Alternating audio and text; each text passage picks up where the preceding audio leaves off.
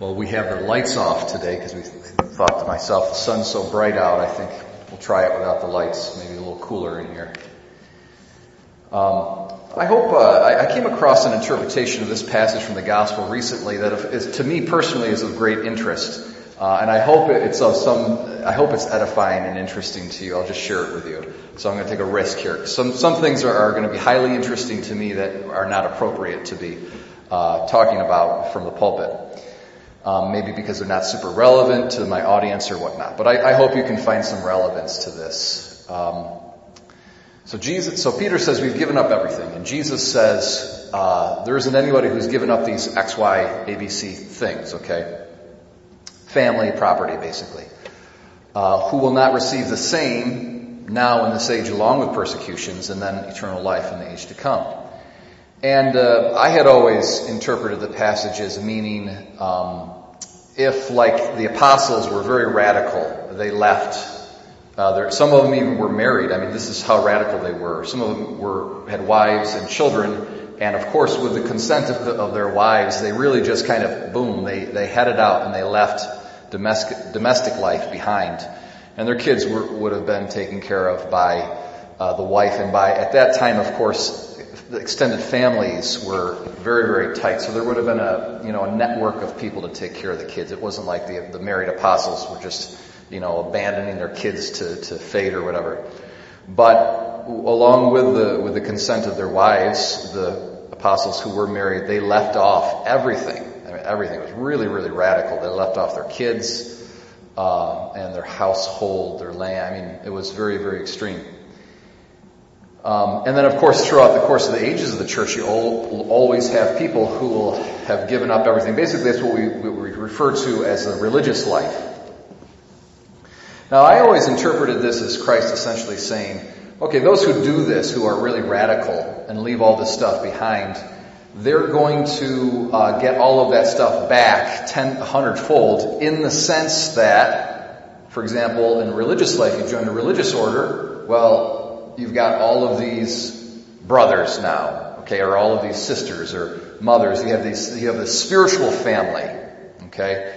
And even though you've given up your personal property, inasmuch as you're connected with this worldwide network of spiritual brothers and sisters, they have property in a certain sense. So all their property now is your property. So you get all of this kind of back, all right? It's kind of a surprising twist on this whole idea of renunciation.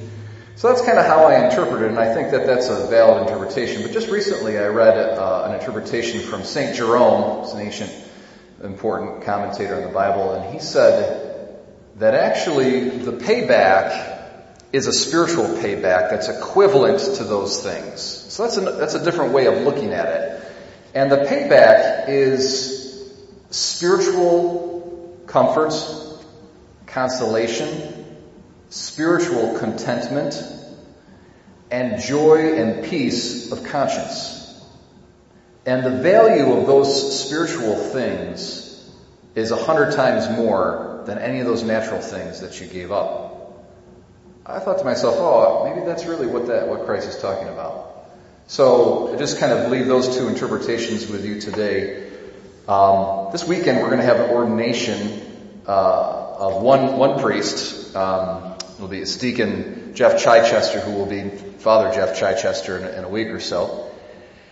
And of course, as it is with him, so with me, so with all the priests in the diocese, we're secular priests. We're not religious priests. It's a really kind of a different thing. We have private property. That's the big difference.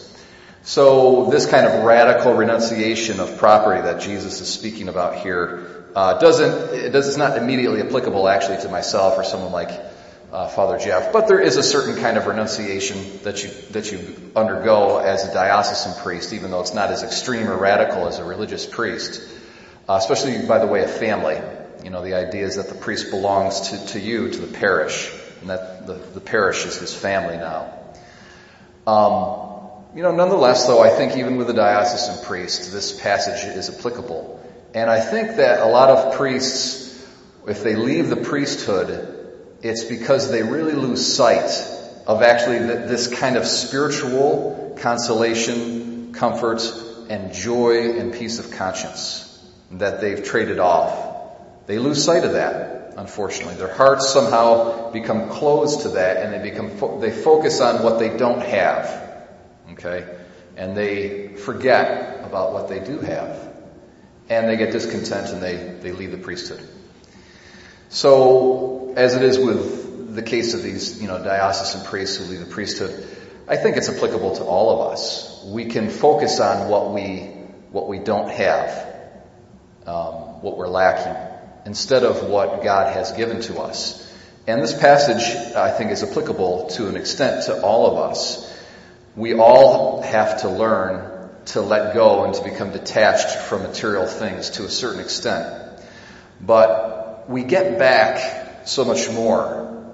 We get back so much more by way of spiritual comfort and consolation and joy of conscience, peace of conscience. It's a beautiful, beautiful thing.